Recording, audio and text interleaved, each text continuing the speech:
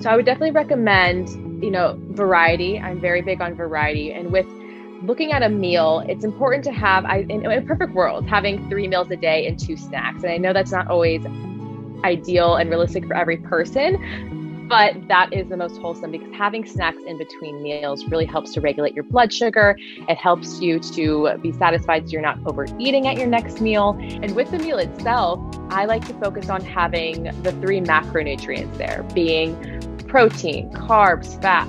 And that's because protein will help to keep you satisfied and full a little bit longer. It breaks down slower. Carbs break down pretty quickly, so they'll give you that energy. And then fat also comes in to help keep you more satisfied and really helps to balance the blood sugar, that combination. So with your meal, protein, carbs, and fat, and then also ideally a vegetable or a fruit. And that creates that balanced meal. Hi friends, it's Brittany Moses, and you're listening to the Faith and Mental Wellness Podcast, the podcast at the intersection of faith, culture, and mental health, where we get to dive into expert insights and the realities of those with lived experience to help us live more insightful, connected, and wholehearted lives. We understand that the views shared here are respectively held by each individual and is not a substitute for professional care or an alternative to seeking personal help from a clinician or provider, and is ours to discern. So sit with us. You're listening to episode 59. This podcast episode is brought to you by UHSM HealthShare, a unique healthcare membership on a mission to create holistic wellness for the mind, body, and spirit. I'm honored to partner with UHSM and its community of faithful members. Together, we plan to create more awareness and programs around mental health and the role it plays in our overall balanced health. If you or someone you know is frustrated with their current healthcare, I encourage you to inquire about membership options at www.uhsm.com.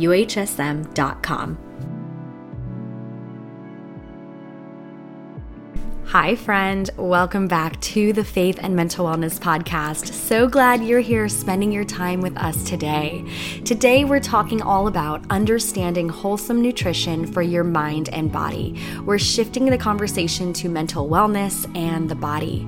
You know, there's a lot of information out there about what you should eat and what you shouldn't eat and what you should stay away from. We've had conversations on the podcast about how nutrition and certain foods impact your mental health, impact your brain, and the effects that they have on your mood. But today we're going to talk a little bit more about the basics of wholesome nutrition. What are some foundational foods to incorporate into our lifestyle for overall well-being? And we're talking about this with my friend Alex, who has her master's degree in nutrition and dietetics.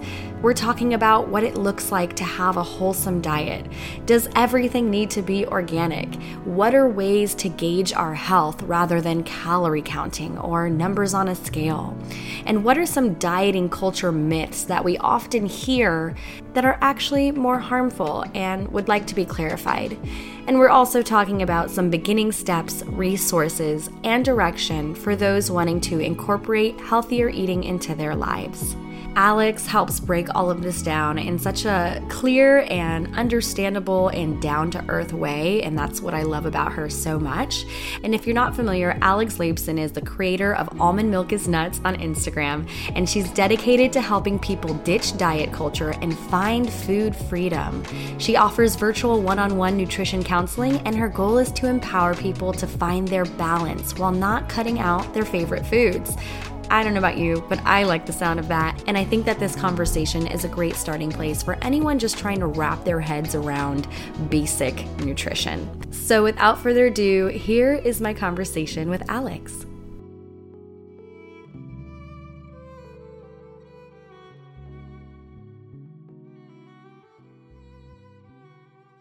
Hey guys, I'm super excited for today's episode because not only are we talking about wholesome nutrition for your mind and body, but we're talking with a good friend of mine, Alex, who is also a nutritionist.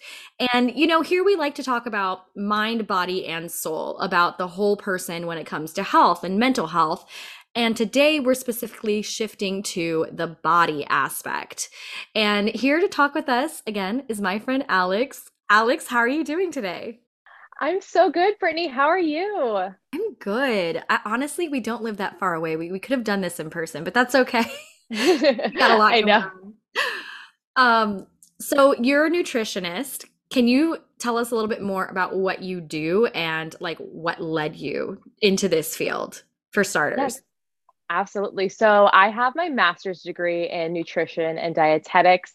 I do offer nutrition counseling through my website, and I do have an Instagram page where I discuss things about nutrition, having a healthy relationship with food, and really anti-diet culture. It's what I'm big about. And what got me into nutrition is when I was in high school, I dealt with an eating disorder. So it was a few years, really tough times. And I was lucky enough to be able to come out on the other side, healthy, with a lot of support.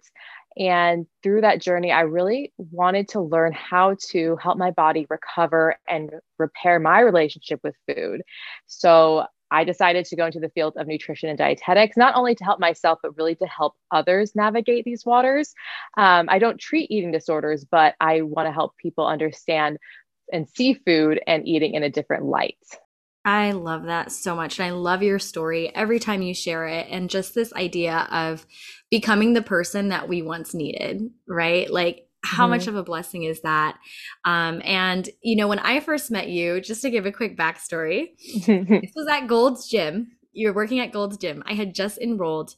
I was just coming out of a severe bout of anxiety. Like, I couldn't eat, I couldn't sleep, and I lost dramatic amounts of weight because of like a lack of appetite.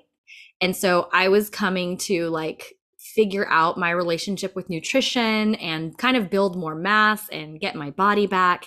And I was referred to you because you were the nutritionist at the gym. And when I first met you, I think I told you this. It was like one of those things. It's like, she's my friend, but she doesn't know it yet. Is that weird? Like No, stalkerish, not weird at all. I definitely felt the same connection. There was something, right? a spark about you that you were so warm and great sense Oh. of humor. Like I felt the connection immediately. Oh, you're just such a light in there.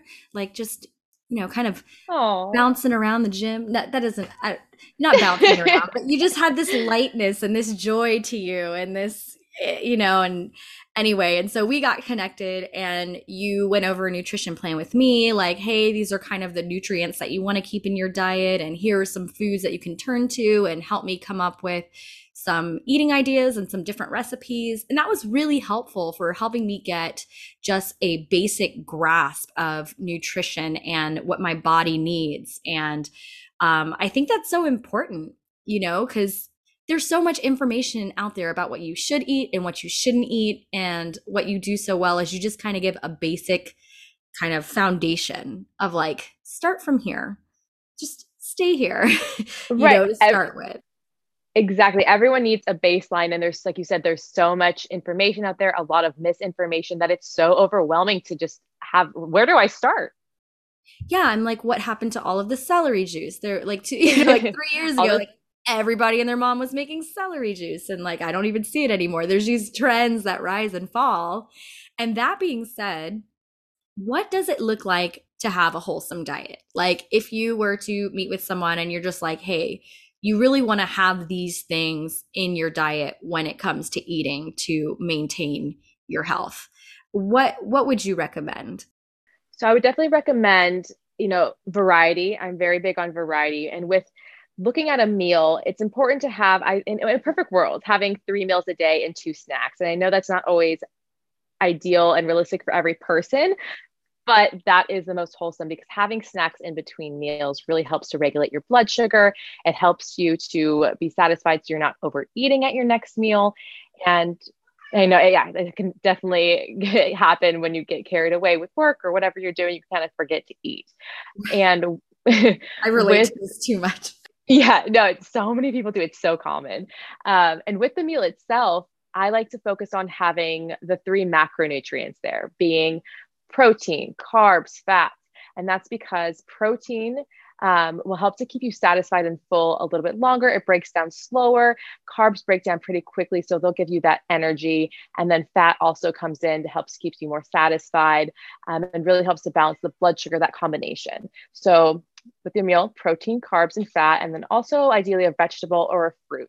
And that creates that balanced meal. Then when it comes to snacks, pairing a carb with, again, a protein and or a fat. The blood sugar thing, I'm really big about that because it really helps with your mood, your energy levels, your hunger. So having that combination really helps. For example, say you're having an apple, you eat the apple, you feel okay for maybe, let's say about 10 minutes. But if you pair that apple with some cheese or some almond butter, that protein and fat will help to carry you the extra hours until your next meal. Yeah, I think it's so important. Thank you for sharing all of that and for the examples to recognize food as fuel for your body. Like, I think sometimes Exactly. we see it just as sustenance, like, let me just eat something to sustain myself. But it's like, no, it's fuel for your body. And in connecting mental health, it's also fuel for your brain and your cognitive functioning so that everything is running. Like, brain fatigue is a real thing. When, like you said, you've gone all day and you realize all you had is a coffee by 1 p.m., Yeah. you wonder why you're stressed and you can't work through stuff and you can't really think or focus. You have brain fog. You need to eat something. And that's why I'm really passionate about the conversation around food and nutrition, because it does all play a role in our physical and mental health and brain powering. Absolutely. It's so important with your brain and with, your brain and mental health. Food is important for fuel, but it's also important for so many other aspects, your emotional health, things that Mhm. sound good, your social interactions. We're very social creatures and, we go out to eat, we cook together. So having food be an enjoyable experience is very important to go with the wholesome aspect of your diet. I love that. Seeing food as enjoyable and enjoying your food. And really quick question, because I know this comes up a lot. Does everything really need to be organic? Like, I'm not gonna lie, I have a bit of an organic kick when it comes to my shopping, but I also know that it's not 100% necessary. And I would love to get your thoughts on this as a nutritionist. Absolutely. Yes. So organic, there's a lot of powerful opinions surrounding organic. And the answer is that you don't need to buy organic. And the big part of that is many people can't afford it. It's expensive, Right. especially if it comes to meats and animal products.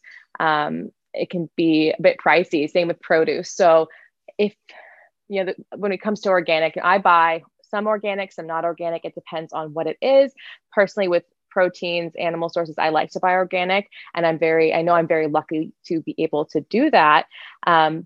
But that doesn't mean that the non-organic is less nutritious. So it's totally fine to buy and use those as well. When it comes to produce, people, the pesticides is a big thing, and organic produce do use pesticides as well. They're just a different type. They're organic pesticides, and sometimes even with the farms, certain farms will have both organic and non-organic. And say, there's a field, they might have the organic a little bit lower, non-organic at the top. And when there's the watering or rain, there's runoff. And so the soil from the non-organic can even mix in with the organic. So it's hard to tell if it's organic or not. But when it comes down to it, there's not a right or wrong. You just have to do what is best for you and your lifestyle and your personal choices. Right. The best thing is that you are feeding yourself, right? Exactly. I would rather you have non-organic fruits and vegetables than none at all. Absolutely. I'm so glad you brought up kind of the idea of food insecurity and expenses, because that's real. Hmm. Like, I don't even want to talk about my Whole Foods groceries right now because it hurts a little bit. But but it's true. Like, food insecurity is a real thing. Just being able to afford your food, or like not having enough money to get these quote unquote organically branded foods, and that's more of a systematic thing. But I did actually want to take this time really quickly to bring up some quick resources for those who may be struggling with groceries. Great. Um, Absolutely. one really quick is SNAP CalFresh. That's in like California, I know specifically. Those are basically food stamps. There's WIC for moms. That's something that I used when I was young mother and was trying to make it in the world, trying to survive, WIC is great. They give you a certain amount of groceries every month. And there are after school meal programs, food pantries, also at colleges. There's like home delivered meals, like Meals on Wheels and soup kitchens. And you can also dial 211 as a service to navigate food resources quickly. So just wanted to throw that out there since we brought up the topic. So great. Those are so important. And I know when I was in undergrad and grad school, we talked a lot about those programs and worked with WIC as well. And they're such amazing resources. So thank you so much for bringing those up. Yeah. And then one more thing I wanted to add to, the food insecurity is there's also something known as a food desert where people just don't have access to fresh fruits and vegetables. Yeah, very limited on their choices. So, we're very lucky where we live in a location where there's food fresh. There's avocados all year round, strawberries all year round. And there's we're a little ridiculous with avocados in California. It's a little bit definitely of going on. Exactly. And there's so many areas where they only have certain produce available when they're in season, and sometimes they're not organic. And you know what? That's completely okay. So you just got to work with what you have and work with what works with your lifestyle. And something else you've brought up before too is frozen fruits and vegetables, how sometimes that can be a cheaper option than maybe like the fresh produce aisle, and they are just as healthy as fresh produce. Exactly. Yeah. So with that process, the fruits and vegetables are harvested, they're flash frozen in their peak point of freshness. So everything is preserved. And a lot of people have a stigma against frozen fruits and vegetables. And sometimes they may be having, if they're mixed with sauces and stuff, there can be excess sodium or saturated fat, which doesn't mean you can't have them. But when it comes to the plain bag of frozen broccoli, for example, I love using that. It's so convenient. It's often cheaper, less expensive, and very nutritious. Yeah, totally. Today's episode is sponsored by BetterHelp. Hey guys, we're gonna get right back to the conversation because trust me, I know you'll want to hear the whole thing. But I quickly wanted to share with you this exciting new partnership I have with BetterHelp. That's BetterHelp. One of the questions I get asked a lot are how you can go about starting therapy. A number of you are located around the country and even around the world. And as helpful as I often like to be, sometimes I find myself limited in being able to provide the one-on-one resources that you need. Well, I'm happy to say that one option I can share with you today is BetterHelp's online therapy and counseling services with licensed mental health professionals. Since I know a lot of you guys want more faith-based counseling as well, I'm even more excited to share that they also have another service called Faithful Counseling, which has licensed Christian therapists and counselors who are certified by their state, where you can receive licensed counseling using your computer, tablet, or mobile phone through video calls, phone calls, or text messaging. So I use BetterHelp Therapy. I've been using it myself, and it's been super convenient, between school, work, and really just having someone to check in with on a regular basis has been so important for my own mental health. So what happens is when you sign up, you'd be matched with a counselor in 24 hours or less, and you can securely message your counselor anytime, any day, day or night, and get replies within 24 to 48 hours. BetterHelp also has group-inar sessions every week where you can learn in groups directly from licensed counselors on multiple topics like relationships and ways to overcome anxiety.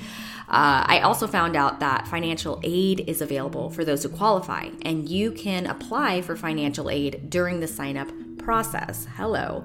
Additionally, listeners of the Faith and Mental Wellness podcast like you get 10% off of their first month using my specific link in the show notes below.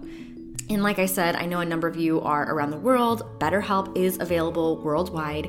And if you want to get started and get matched with a counselor within the next 24 hours, I have links to both BetterHelp and Faithful Counseling in the show notes. I should mention that it is not a crisis line, okay? If you are experiencing a crisis, I have a link to all the crisis lines by country in the show notes as well. Check it out and let me know what you think. Okay, let's get back to the conversation. Okay, we've talked about so much already, and I'm super stoked because something else that we also talk about is when it comes to health, it's not just about what we're eating, but it's also about how we're feeling on the inside out, and what our relationship is with our body and what our relationship is with food, right? Because when Mm-hmm. I, for example, was struggling with anxiety and I was trying to get back in like my fitness and nutrition goals, I was very legalistic about it, and it wasn't really sustainable. Like it definitely got me on the right track as far as being on a habit of eating and food and exercise. But there was a time where I wasn't satisfied with my life, right? Or like mentally just trying to keep up with things or counting calories and all of that stuff. And so I wanted to talk a little bit about like what are ways to gauge our health other than number of calories or numbers on a scale. Like what does it look like to be holistically healthy when it comes to our nutrition and our relationship with our bodies? That is such a good question, Brittany, because diet culture, our society is very heavy on numbers. How many calories is that? Are you eating enough grams of protein? What is the weight? How many pounds do you have to lose? What's your BMI? All of that stuff is so overwhelming, Yeah. and it doesn't always reflect your health. So when I'm working with my clients, and if they want to lose weight, that's definitely not always the goal. Sometimes I ask them a question like, why do you want to lose weight? And Mm, it stops them for a second because they're just conditioned to want to see the number on the scale go down when it doesn't tie in with their happiness. Our lowest weight often isn't our happiest or our healthiest weight. that's a good point. Mm-hmm.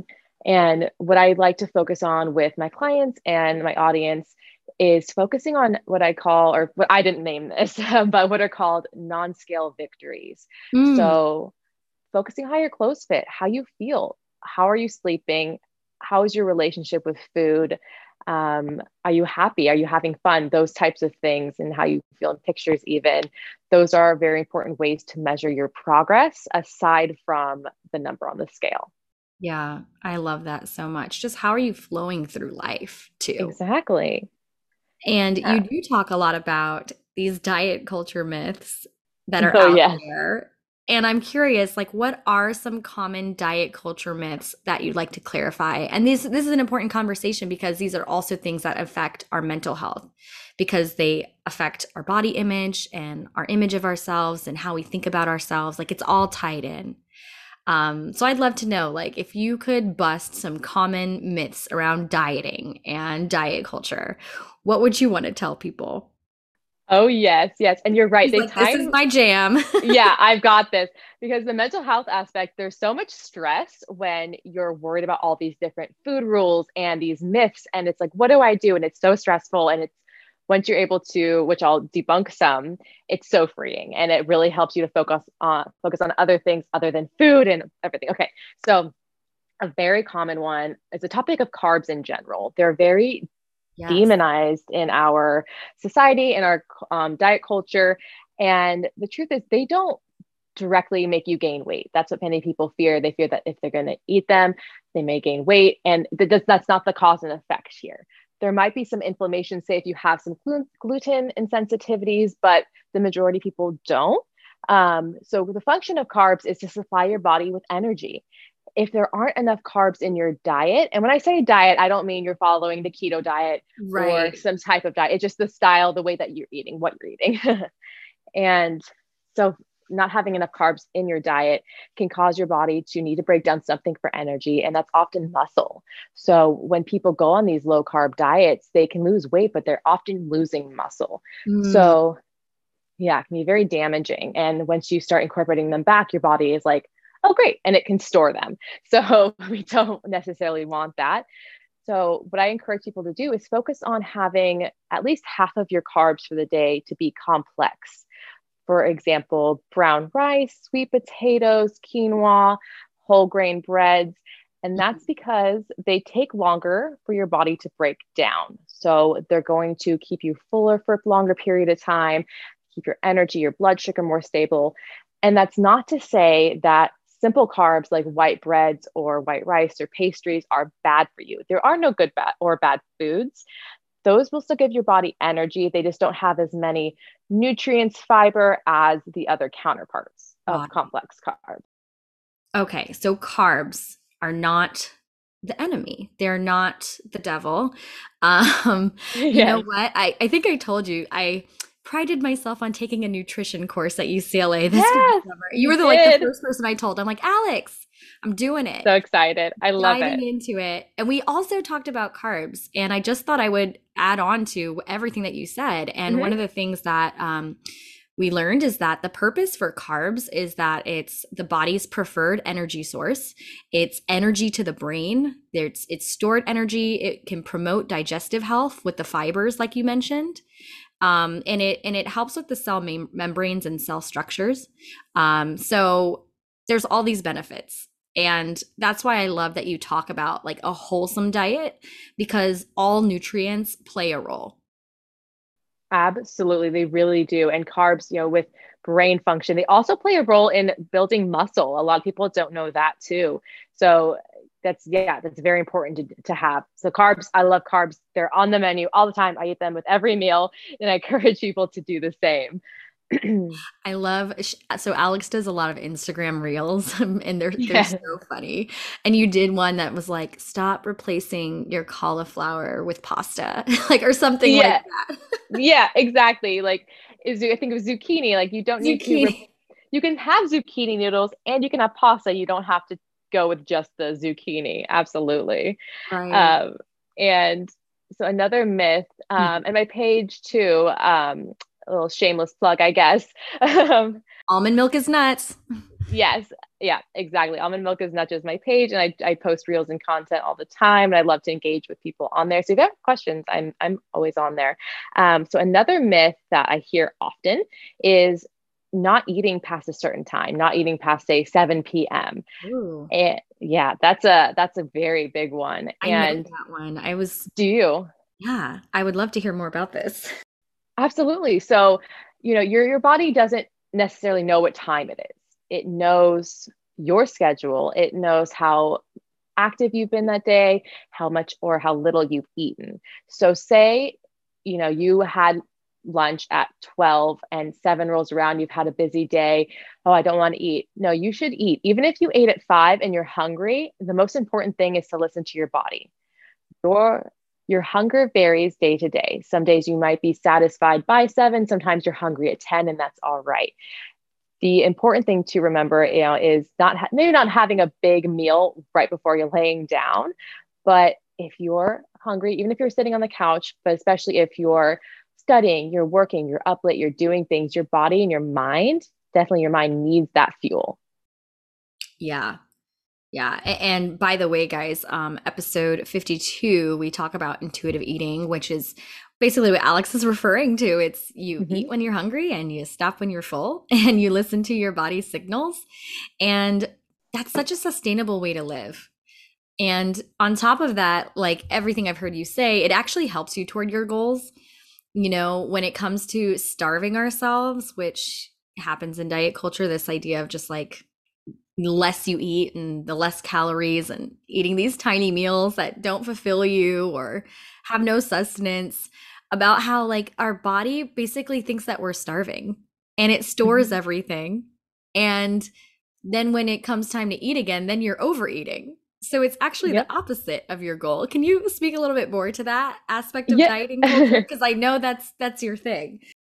Absolutely. So yeah, in that episode too, definitely talking about how less food and calories doesn't always mean healthier.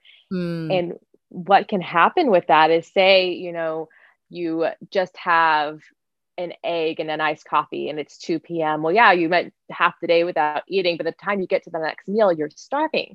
So you can tend to overeat and then you become full and you feel feelings of guilt and shame. And then you're like, oh, well, I'm just not going to eat my next meal to make up for it. And then you wake up and the next day you're hungry again and the cycle continues and it repeats and it's not working. So the best thing to do is eat more consistently throughout the day, have those meals balanced, and you will notice such a shift in your mental state, your physical health, your life will change. It sounds so simple, and diet culture likes to overcomplicate it, but it really is that simple. Eating more throughout the day, having a variety of foods really makes a difference. Yeah. And it makes sense when you think about it. When you really think about it, it makes common sense. And something that you shared earlier that I think also talks and like ties into this mentality of diet culture is struggling with eating disorders. It's not something that we're going to like super specific into, but I did at least want to touch on it, especially from your experience and your experience now as a nutritionist. What are some of the common signs of an eating disorder? And I know there are different types, right? There's binging, there's purging, there's different types between anorexia, bulimia, etc. Is that something you could just touch on a little bit for us? Because I know every now and again I hear from people that this is a real struggle. Absolutely. And like you said, there are so many different types, and they can have a lot of crossover. And in my experience and what I've studied is signs, obviously it can be not eating, but people with disordered eating disorders still do eat. But some common signs might be them eating in isolation, no longer eating with friends and family. You may notice food goes missing, or they find wrappers around the house. Suddenly the person or yourself may no longer be interested in their favorite foods. I remember when I was struggling, cheese, I love cheese, but I convinced myself that I didn't like it. And my Hmm. family, they'd be like, "Oh, do you want this?" I'm like, "No, I don't like cheese." And they're like, "What?" Who are you? What have you Yeah, done with your daughter? Yeah. exactly. And I was like, no, adamant. I was like, I don't like cheese. And forever, not forever, but for a while, I didn't have any. And then a big thing for my recovery was choosing to eat cheese and remembering how much I enjoyed it and missed it. And that was a big step for me of, okay, I'm definitely getting better. Yeah, yeah. That's that isolation that you mentioned, Oh, yes. that fractured relationship with food and losing all pleasure for food in your life and that whole, yeah, the relationship between the two and body image. It's just, yeah. Again, Mm-hmm. I highly encourage listening to some of our other episodes, such as 52, more on this, because that's a real thing. And I mean, is there any encouragement that you have for those who are struggling or who are in this place that maybe you wish that someone told you or that you heard when you were struggling? Absolutely. I would say one of the biggest ones is that what you're dealing with is valid. You don't need a diagnosis to be struggling with these issues. And just because maybe somebody has it worse than you doesn't mean that you aren't going through it. It's never too late or too early to seek help. And working with somebody, especially a mental health professional, a psychologist, a registered dietitian who specializes in eating disorders, if you're able to, if you have insurance, I know that can be another hurdle as well, but that is the best way to recover and nip it in the bud as early as possible or help you recover and get through. Amen. And the hope that there is another side to this and life can look and feel differently with the right help. Oh, life is so good when you have food freedom. You're not worried and constantly having food on your mind 24/7. It's exhausting. It is. Okay, Alex, thoughts on dessert? Please don't hurt me here. Please give me some good news. No, just thoughts on dessert in general. Yeah, like, Oh, I you hear love sugar dessert. shaming and obviously like sugar has its role. I know that. I know that from just the mental health awareness. It can also drive up anxiety. It has its role. I know that. And but I also know that it's not a hard and fast. Like we said, we don't want to be legalistic about it. What it looks like with food freedom. Yeah, what's the deal with sugar in your view? Absolutely. So with sugar, so yeah, it's definitely not something you would want in excess, but just like you wouldn't want to eat 3 pounds of spinach every day, you're not going to want to eat 3 pounds of sugar every day. Too much of a good thing isn't good. So having sugar is important because, well, what I mean by that is giving into your cravings is important.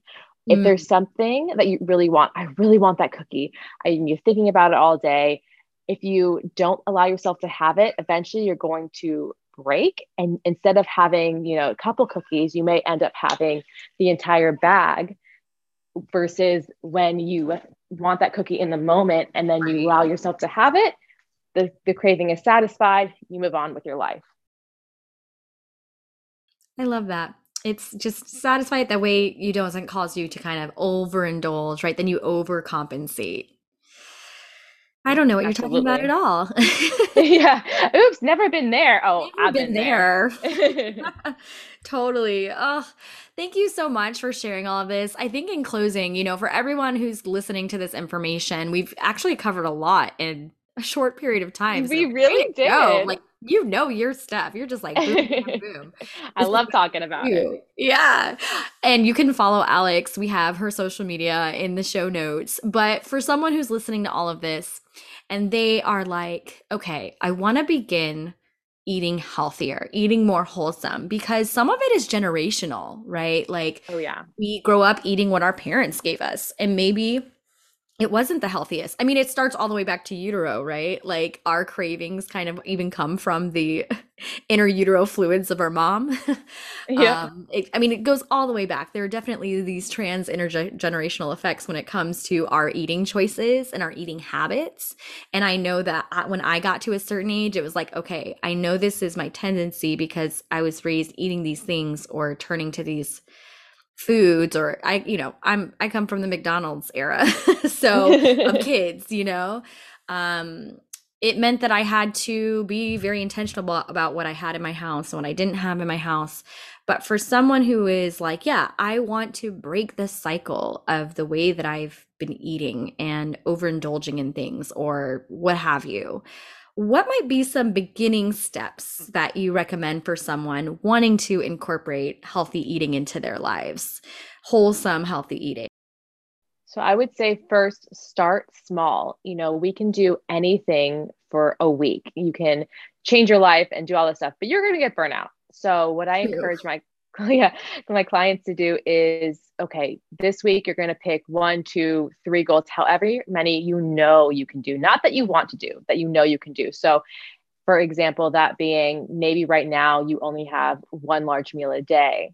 So it's not realistic for you for the rest of your life to sustainably have 3. You have to crawl before you can walk. So with that, I would suggest throw in a snack, one snack. And if you don't think you can do it every single day or know you can do it, start with 3 days a week, for example. So, okay, I'm going to eat normally. I'm going to add that snack in for 3 days. Once you're comfortable with that, that's when you can add in the next thing. So it really depends on your comfort level, what you can do, and everyone's going to be different. So that's why it's important not to compare your journey to somebody else's. Yeah. And when you said that, I was even thinking like when you're starting this journey of like, okay, I want to eat differently and I want to incorporate more foods, more variety.